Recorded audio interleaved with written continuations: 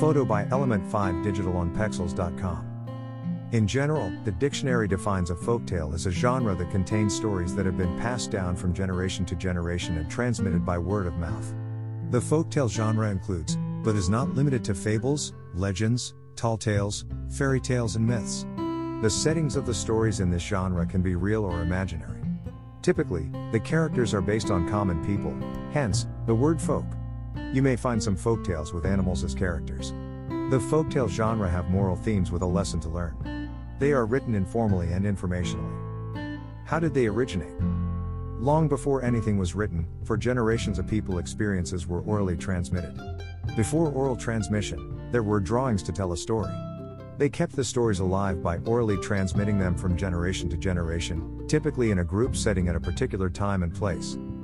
What did they accomplish? Embedded within these stories is a people's history, culture, and religion. A culture's values and beliefs of what is determined right and wrong are orally transmitted, which is the moral of the story. Retelling the stories and passing them on to others from generation to generation perpetuated the learning and preservation of the culture. That is why they are called folktales. They are stories of a people and the lesson learned.